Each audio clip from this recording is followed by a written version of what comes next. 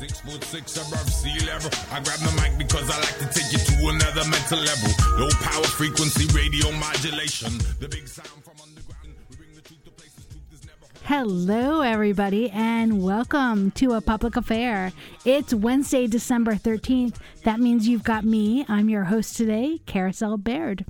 And I want to remind you, you are listening to A Public Affair on volunteer-powered, listener-sponsored community radio, WORT 89.9 FM Madison. Well, I'm really excited for our conversation today. If everyone remembers, last week we were talking about the impact of our roads and the fact that, on roads, we are killing animals, we are impacting ourselves, we're impacting the environment. It was a really exciting conversation, one that I had sort of never had or thought about before. And we thought a perfect continuation of the conversation of the impact of roads and streets would be talking about why we use them. And most of the time, people tell me they use them because they're commuting to work. They're getting maybe to school, maybe to work, back and forth from the things that are the fundamental part of their life. You live in your home and you do the other heart of what you do, your job, your school, your volunteer work, perhaps.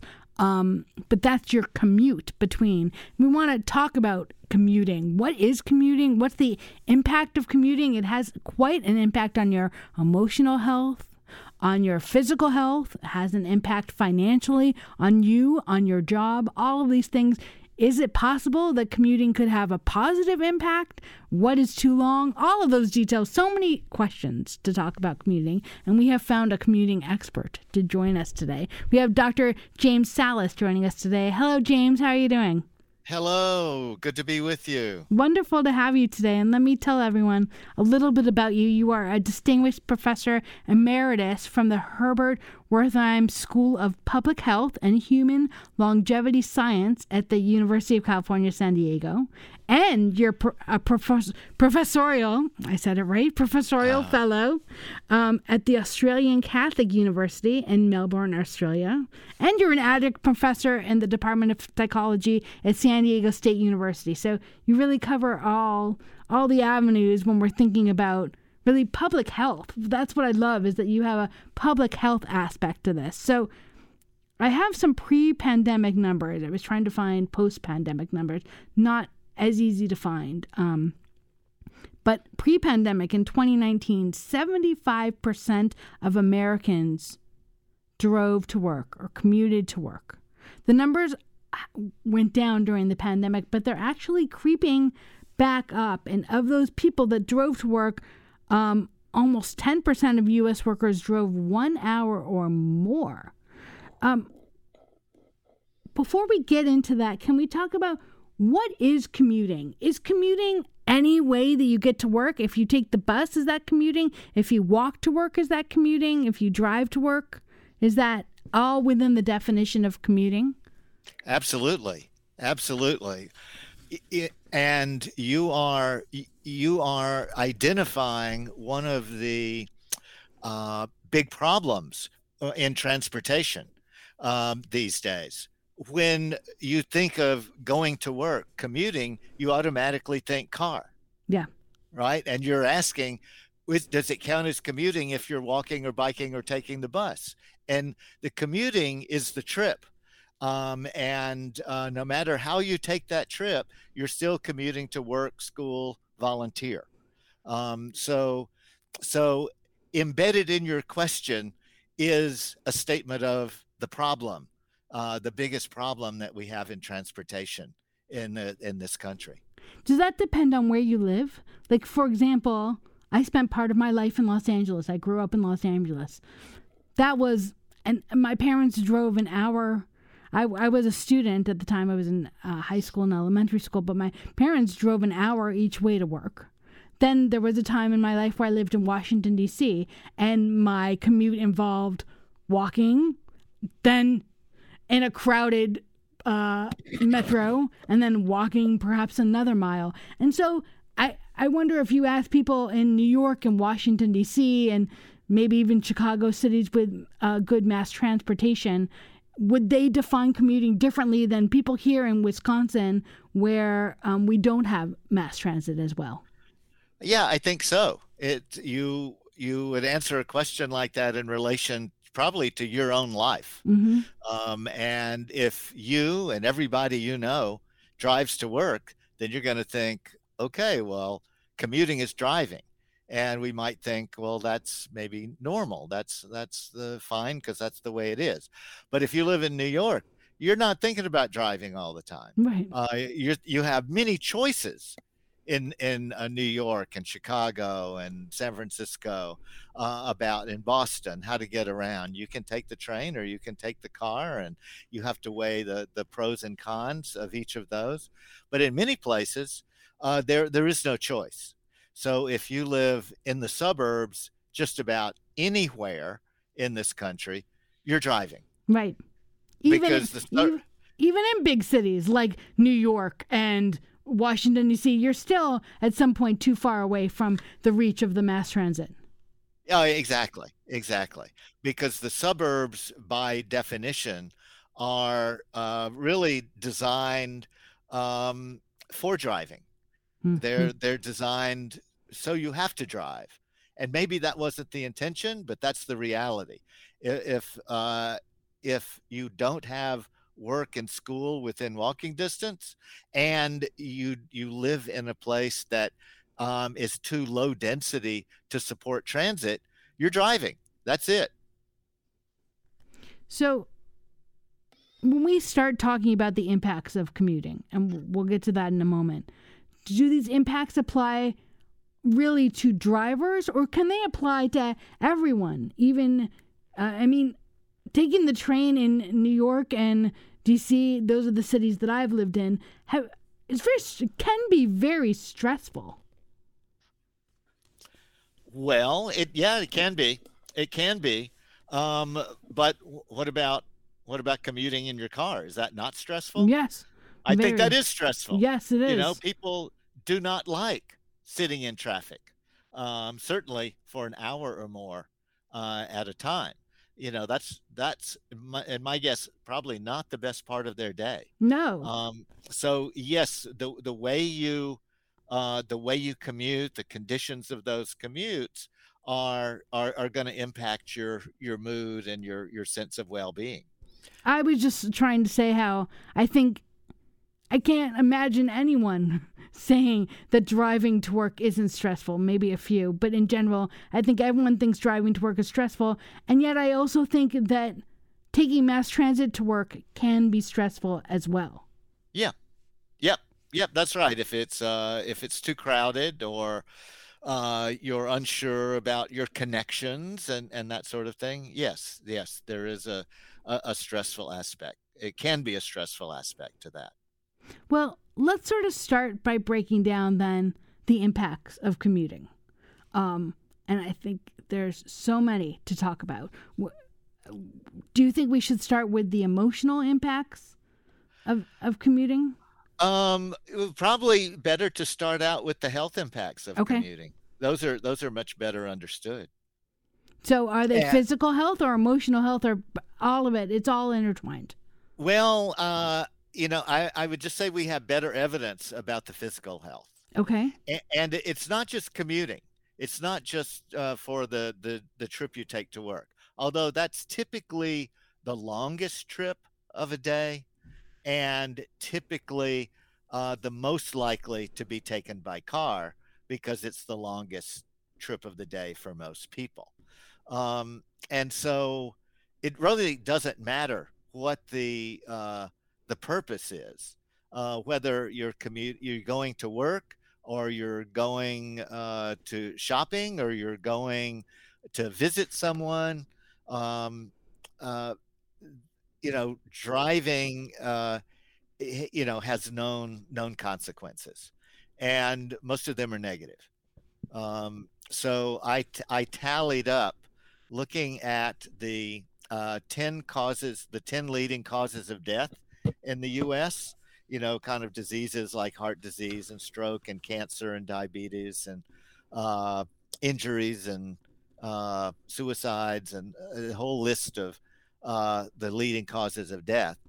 And I think I counted up, uh, driving makes about 7 of those worse.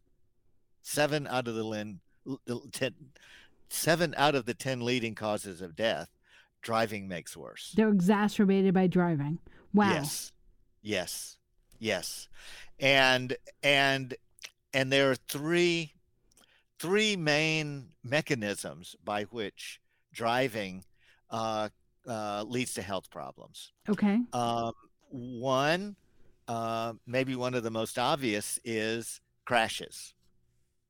All right. So cars have crashes every day, all day, every day. Sometimes they crash into cars.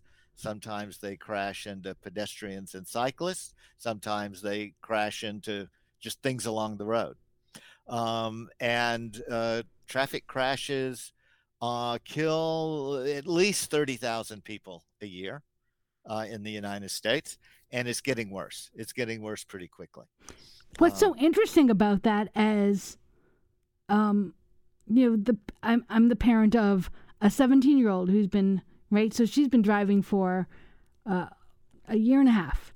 And it's so interesting that you talk about crashes, not something I specifically thought about, because I'm sort of thinking about the stress of sitting in bumper-to-bumper traffic.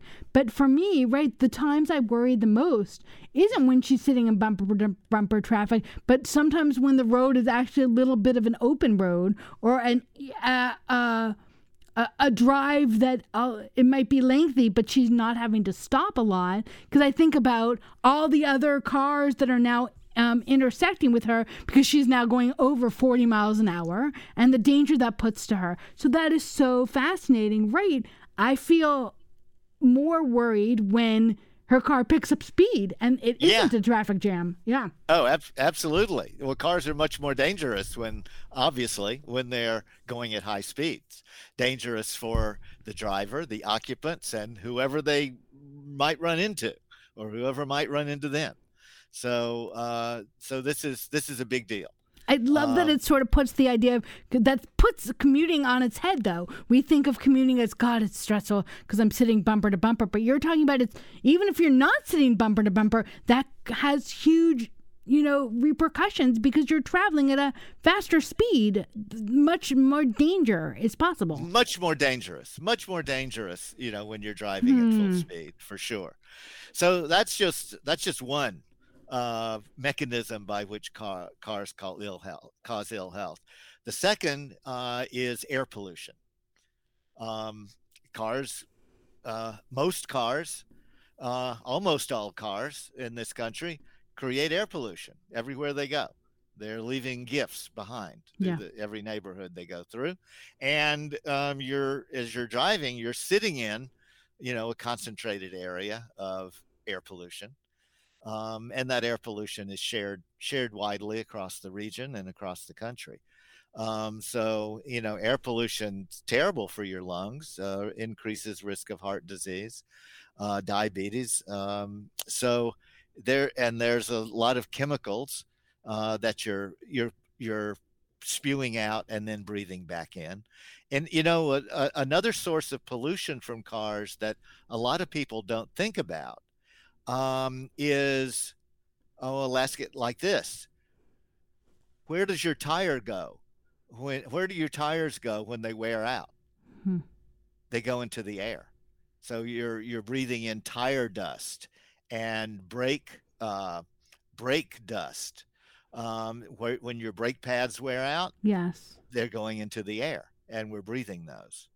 So there's a lot of components of air pollution from cars, and it's causes all kinds of long-term health problems. Well, and I've read, in preparing for this show, I was reading a handful of studies that really talked about how if you're someone that has a longer commute, therefore you spend more time in your car, you spend more time surrounded by other cars, you have a higher exposure to air pollution and all these other things that you're talking about, the tires and the brake fluids and all those things, because you're in your car next to another car. Exactly. You're in a moving river of pollution on the roads. Yeah, and there's really no escaping that until we go all electric. So okay, so those hazards of cars are well known, have been on the agenda a long time. There's work, being done that has been done to reduce those, and they have been somewhat effective, especially in pollution. Cars these days, gas powered cars pollute a lot less, like 90% less than they did a few decades ago. Yes. But the third way that cars harm health is because while you're driving, you're sitting and you're not being active. So um, every car trip that you take, instead of walking, biking, or transit, you are reducing your physical activity. And that turns out to be particularly important for health. There have been a couple of studies done showing that um, uh, if you were to replace car trips with with walking or biking, that most of the health benefit comes from getting people active, not reducing pollution or a risk of injury. So it's actually the sitting associated with driving that is causing most of the health problems. And so when again I said that um, driving and cars are increased risk for about 7 of the 10 leading causes of death. Being active transportation improves, I think, 6 of those causes of death. And so walking and biking doesn't really improve your deaths from car crashes and injuries, because you're actually walking and biking. In the U.S., you're putting yourself at higher risk. Hmm. So that increases your risk of crashes, but it dramatically improves your overall health and quality of life. And is that because it sort of adds to all the different elements of it? You're seated when you're driving, and then you get to work and you're right. I'm seated right now talking to you, and you are seated right now talking to me. And that, like, instead of spending this half hour or 45 minutes walking somewhere or doing something else, you're adding being sedentary to a daily life that is sedentary. Our daily lives are just about as sedentary as they can get. Mm-hmm. And the way I look at it is that many fortunes and many business empires have been created by helping people find ways to avoid activity. All right. Yes. And cars is one of the major ways that that's happened. Think about it. Commuting by car these days is, and for decades, has been about 90%. Commuting to work has been about 90% car by car for decades. And think about it. Before 100 years ago, 0% people commuted by cars. They usually walked or biked or took transit. And so think of that transformation of this country, and that's just taking physical activity out of travel.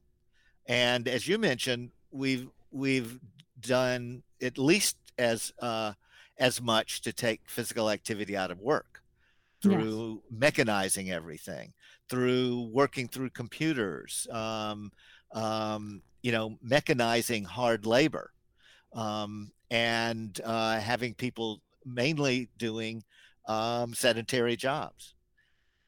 So, um, that's and the other thing. Think about your household. I like to ask people, how many labor-saving devices do you have in your house or your apartment? And I suspect that for most people, it would be hard to count up, you know, dishwashers and vacuum cleaners and leaf blowers and just electric knives, and every possible thing that you can mechanize has been mechanized. So all of those things used to be done by hand, and now almost none of them are done by hand. Washing clothes.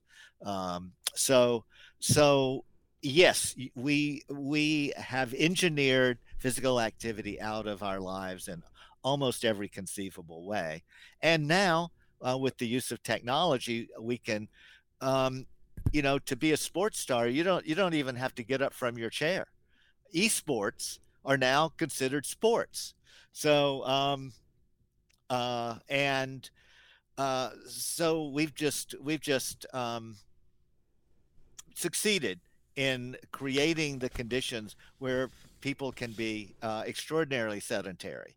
And in case that you just don't have the energy to get up and get yourself a meal, you can have it delivered Right. every day. So as a person that's dedicated my career to trying to help people be more active, because most people want to be more active, um, it's a difficult thing to do. You would think physical activity, okay, fine, just walk out the door, but it's really not that easy when there's so much money being spent to get us to sit so that companies can make their profits. We're talking right now with Dr. James Salas. We're talking about the impact of commuting on your health and beyond. If you want to join the conversation, we would love to hear from you. Mary Jo, our receptionist, is out today. Wishing her well and happy holidays to Mary Jo. So if you want to join the conversation, I have a special number for you. Are you ready? Are you ready, everyone? It's area code 608-467-5627. That patches you right into the studio with Jay. Jay's our engineer. He's ready for your calls. He would love to hear from you. You can join us live on the air if you have a question for us. Or you can also pass on a message that we can share with Dr. Salas. Whatever you want is a great way to join, however you want to do it. Area code 608, I'm going to say the number again. Area code 608-467-5627. Special phone number just for today. We would love to hear your thoughts. What is your commute like? What do you think the commute has an impact on your life? So, Dr. Salas, I think it's so interesting how the changes have happened in the last few years because of the pandemic to get to change the commuting times, working from home, but that doesn't. So one, that may solve the problem of cars on the road, but that doesn't change the sedentariness of our lives. So there's some win there. It's good not to be in a car as much or as often, but it's still not overall impact. We're still a car society. It isn't, I replaced my car with a walk. It's, I replaced my car with sitting here at home and doing nothing. You're working, but you're not moving, not doing nothing. Exactly. Yeah. It's that just shows that these are not easy problems to solve. Right. And you're absolutely right. Just meaning that you are in your car less, but you're still sitting as much because you're spending more time at home doing work. And most of that is sedentary work. You're not people who are doing construction can't do the digging and hammering and all of that in the comfort of their living room. Right. They have to go and do that in person. But most jobs these days are sedentary. So have we seen any numbers that would and maybe it's right too soon. We're still just coming out of the pandemic, but I wonder, as more and more people have job flexibility, commuting less, or maybe commuting not at all, working from home, have we seen a correlation between that and people exercising more? Or have we seen it? They really haven't. One has not impacted the other. Um, I have to say I have not seen studies on that. It's an important question because really the pandemic changed the nature of work so much that many people are not going to work every day like they used to. But we don't know what the really the implications of that are. Well, and as you talked about, people are still commuting and driving to the grocery store, to the library, to all the to shopping, to getting their kids to school, all the other things. You take work out of the equation, that's certainly a big piece of commuting, but that doesn't change our addiction to the car in America. That is right. That is right. And you mentioned addiction to car, and I think that's really a good analogy. And like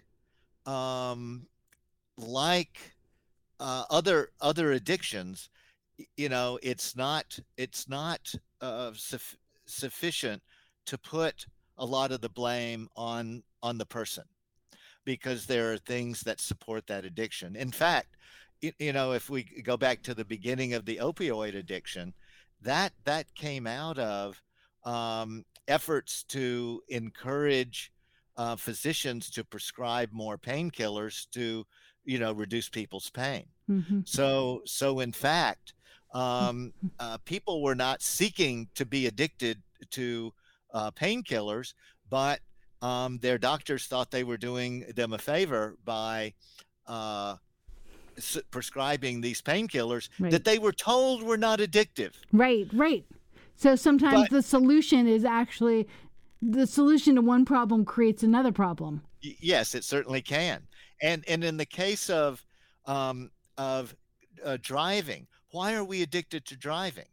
Well, it's because we have designed most of our cities in a way that makes driving the only option for getting somewhere. Right. So it's not the person's fault that it is illegal to build a community or a neighborhood where you have stores and schools and jobs and shopping all mixed together. Our zoning laws mandate the separation. You must live in a different place than the office parks or the shopping centers or the schools that are on the periphery of the community. All of these places must be separated. And that just requires driving.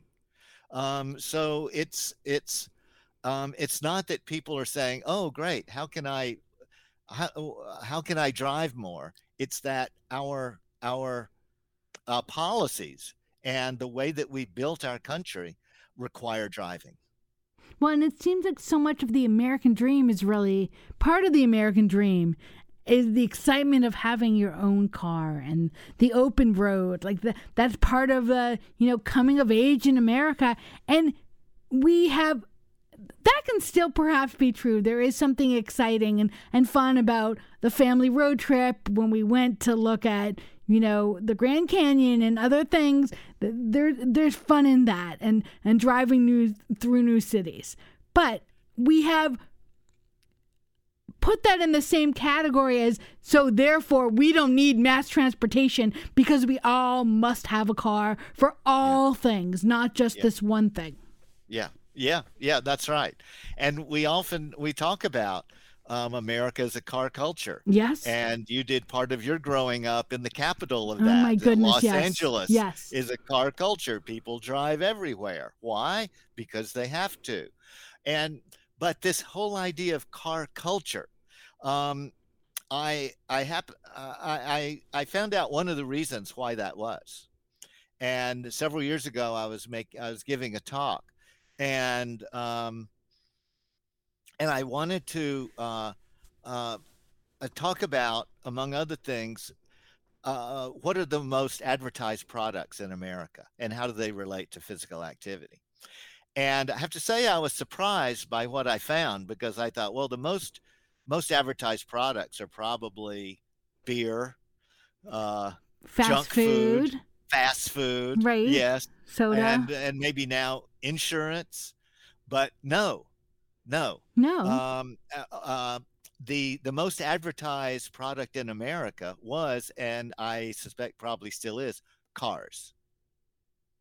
Most advertised. Really? More TV commercials.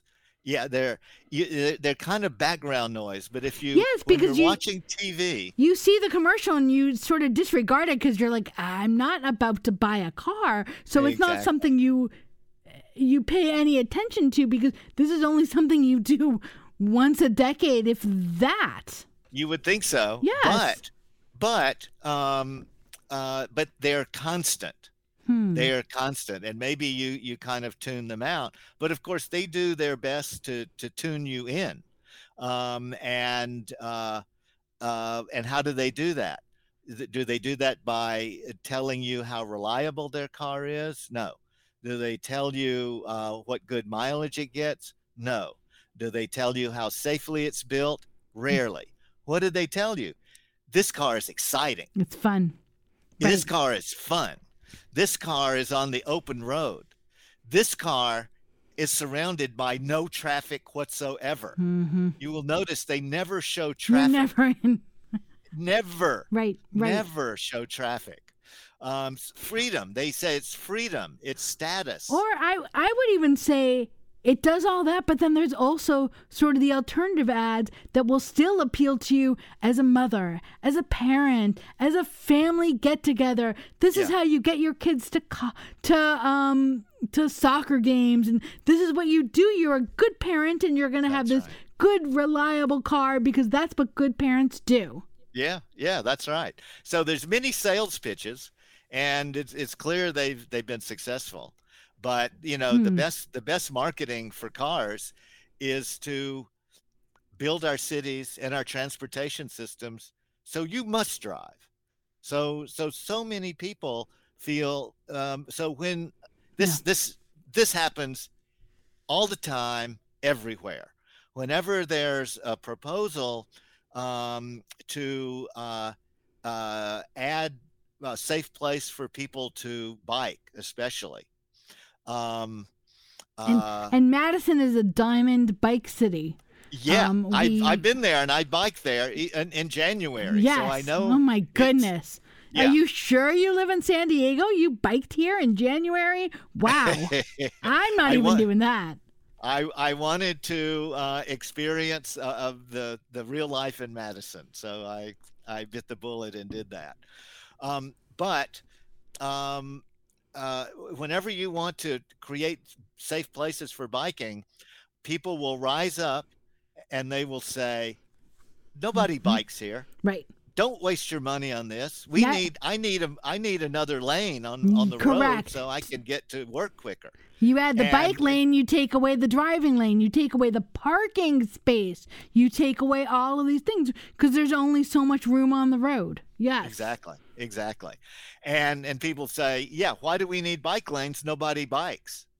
Well, the reasons people don't bike is there's no safe place to ride.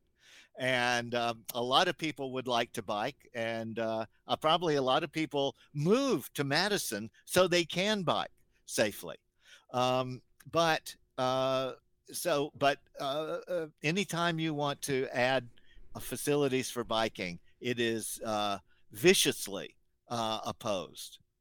And so because of that,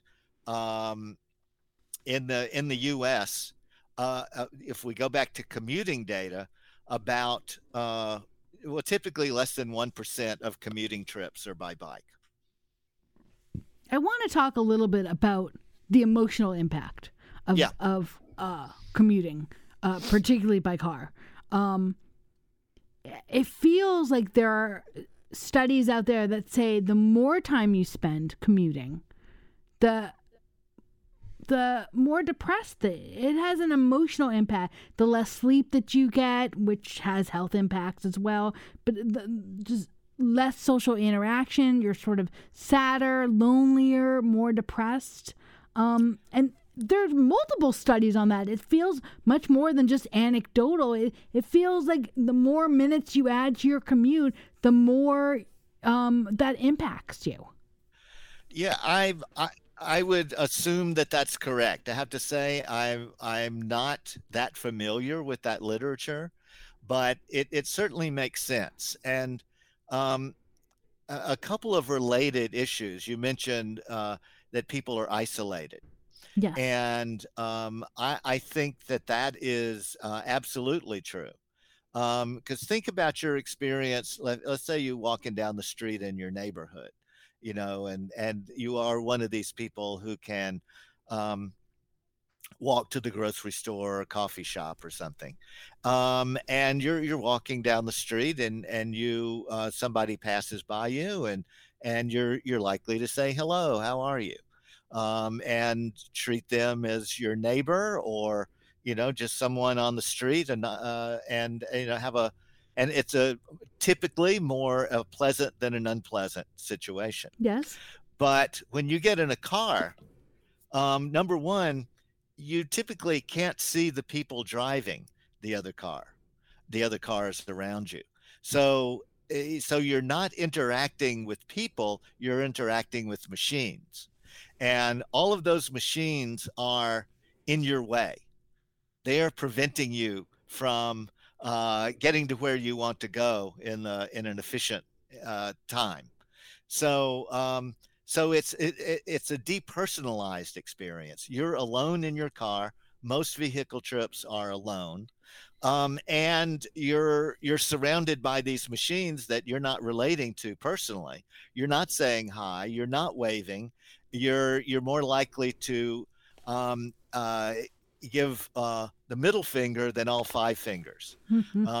So it's a different experience. And so we recently published a study that's somewhat related to this, and we found that people who lived in the suburbs, where driving is pretty necessary, had fewer interactions with their neighbor or their neighbors than people who lived in walkable, more central city neighborhoods where people can walk to most places they want to go. And so we asked people about a variety of interactions with neighbors, just saying, waving, saying hello, stopping to chat for a minute, Yes. going over to people's houses, asking for assistance, a whole range of things. And we found much less of those kinds of interactions if people lived in automobile dependent suburbs. And so we thought this was really important because it shows that people that drive in and out of their neighborhoods, as you do in the suburbs, instead of walking around, you don't have much chance of seeing your neighbors. Right. Because you drive into your carport, you Right. go inside, you never see your neighbors except as you're driving by, and they're usually driving by. So so that is we think that is part of the epidemic of isolation and loneliness that the Surgeon General has talked about, because in your car you are alone and you feel alone, and it's you against the world, and that's not a mood that's going to generate happiness. Well, I feel like maybe this is a little bit of a stretch, but on this show, we talk about, so many different topics over the years, and isolation contributes to the conversations we have had anecdotally about politics in America, about interacting with one another, about the fact that we're more polarized. Whatever your opinion is, it's you also there's no middle ground. There's no humanity. There's such a disconnect between people that believe complete opposite things in America. It didn't always used to be that way, and maybe there was more social interaction. There was more community events where you talked with people and built relationships, and then when you learned each other's politics, you said, oh, maybe I'll go talk to that person. I mean, I know this is a bit of a stretch, but it seems that our commute and our cars are contributing to the isolation and polarization of Americans. I share your suspicion on that. And you think about it, we live such isolated lives. Okay, so we do most of our transportation by driving alone. We do most of our recreation by looking at screens alone, or with just with our immediate family. We do a lot of our work alone, and now at home, so you don't even interact with your coworkers. So there's a lot of isolating effects of the technology that is shaping the way that we live our lives. And so that I think that that's something we need to understand more, because these are worldwide trends that have been going on a long time, and they're not slowing down. They're speeding up as technology advances and reels us in to, we must experience the next technology and make it part of our lives. And that keeps squeezing out time with people.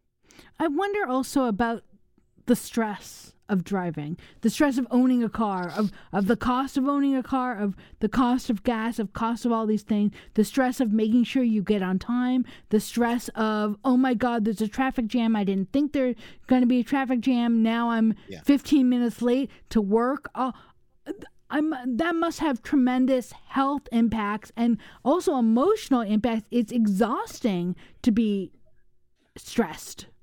Yes. I think that's correct. I like to use a contrast that we've all heard about road rage, and sometimes it gets really extreme. Yes, but I see, if I get in a taxi, and I see a different people driving, they get very competitive. They want to be at the front of the line. They want to pass other people. It's kind of constant. I gotta speed to get where I'm going. And again, the people around you are your combatants, your enemies. There's no community when you're driving, right? Yeah, and so sometimes road rage is kind of minor. Again, we'll refer to the middle finger as something pretty common on the road, and sometimes it's worse than that. But have you ever heard? So again, road rage, common concept. You see it all the time. Have you ever heard of sidewalk rage? No, I haven't either. Oh, I get it. Okay. Trick question. I like it. Right. It doesn't exist. Right. Walking down the sidewalk. Most of the time that's pretty pleasant. I mean, it depends on what kind of road you're next to. Sometimes when I was walking quickly to the subway, and when I lived in New York, when I lived in DC, people were in my way, but it was nowhere near the same level. Absolutely. Yeah. Right. Yeah, that's right. And so, there are a lot of positive things that happen when you're walking. You can notice the flowers that people have planted. You can say hello to your neighbors. You can see children playing. You can, enjoy the trees in the neighborhood. So I think that tells you something. Yeah. About the emotional impact of different modes of commuting and getting around. We're talking right now with Dr. James Salas about the impact of commuting. We would love to hear from you. We had a question coming in. I'm going to get to it in 1 second. But if you want to join the conversation, we would love to hear from you. Again, a special number just for today, area code 608-467-5672. I'm going to say it one more time. Area code 608-467-5672. So, Jim, the question was, are there any benefits to commuting? Are there benefits? And it was about how, any studies about the ability to listen to community radio, the ability to listen to podcasts, I actually try and save my favorite podcast, and when I know I have a commute longer than a half an hour, I a little bit in my mind look forward to that conversation that I get to listen to a podcast. So can there be benefits to it? Well, I think you've made a good case that there can be. And to me, it's a case of making choices to make the best of your situation. If you're going to be in a car for a long time, how can you make that a pleasant experience? And there are many ways to do that. And you mentioned podcast, and hopefully some people talk to their spouse and their family in the car and have a nice conversation. I like to listen to music in the car. So yes, there are things you can do to make it more pleasant. And I guess the main advantage of commuting is really an economic one. Is you can get to a job. You can. I heard a presentation some students made just a couple of weeks ago, and they talked about analyzing what they call purchasing trips and non-purchasing trips. So where you're going shopping, and so that's an economic benefit to the community. Maybe not to your bank account, but to the community. Yeah. That's, I think, in large part what's driven the car culture and car supportive policies. That cars are seen as economic development. And I was going to say something I thought that was so interesting in your answer, which is, and of course I already knew this but wasn't really saying it out loud, was you said you can make it more pleasant. So that's great that you're listening to community radio and I'm listening to my podcast when I drive. Well, guess what? I could listen to my podcast when I'm walking. I could listen to my podcast when I'm at home, when doing something else. So you're right. I think in my mind I really literally do save some of my favorite podcasts for my car commute. And so I think of it as, when I drive, it's good. I'll get to listen to this. Yeah. But I'm doing it all backwards. These are my favorite podcasts. I can listen to it anytime. Yeah. I just save it for work, for driving, because I'm trying to make driving more pleasurable. Exactly. You are compensating for exactly. the boredom and stress of driving. That's what you're doing. I want to go to another part of your last question about the stress, and that's the financial stress. Yes. I just looked this up, and it costs an average of over $10,000 a year to own or have and maintain a car. Yes. $10,000 a year. Well, if you're making $100,000 a year, that's not a big deal. If you're making $40,000 a year, that's a quarter insane. of your income. Yeah. And so we have to think about, we have a lot of poverty in this country. Mm-hmm. And cars are a reason for that poverty. One reason for that poverty, because you buy a car and you lose 20-30% of its value the moment you drive off the lot. So it's a destroyer of economic development. It's a wealth destroyer, as opposed to a house that goes up in value. And think about the stress on lower income people. Yes. If they can't afford a car, not willing to sacrifice so many things in life to afford a car, then they're going to really be limited in their job prospects. Yep. If they are live in a low income area, and it takes them 2 hours on the bus to commute to a high income area where the jobs are, the good jobs, then they're faced with a choice of having a miserable commute every day and missing so much time with their family and things they like to do and time to exercise, or just take a lower paying job that ensures they stay lower income. Yeah. So it's really a terrible situation for lower income people to live in a place that's so car dependent, because your life will you will have to sacrifice. Your life will be lower quality because of our catering to the cost drivers. Of cars.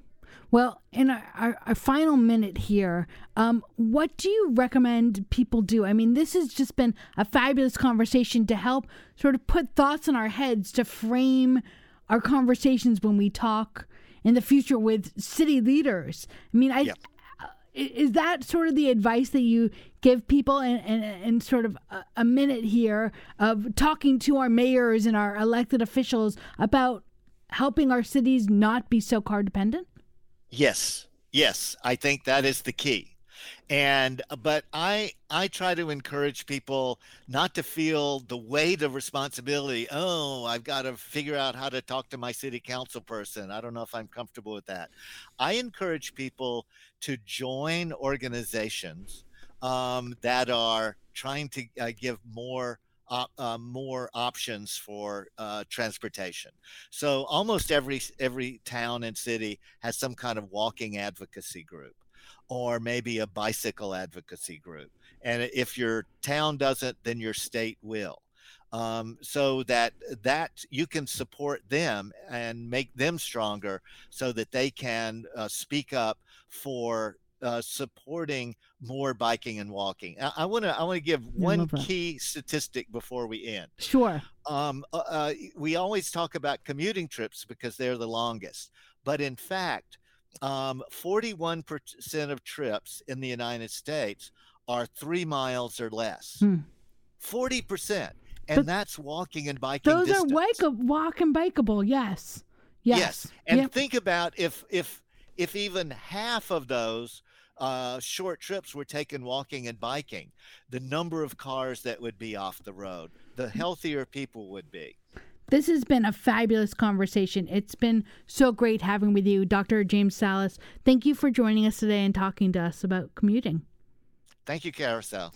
And thanks, everyone, for joining and listening today. You've been listening to A Public Affair on WORT 89.9 FM Madison. We'll see you again next week, everyone. Stay warm. Never be reported. Disregard the mainstream media distorted. We come and listen and support it. Une fois que t'as senti le nom, tu t'allonges sous ton dos.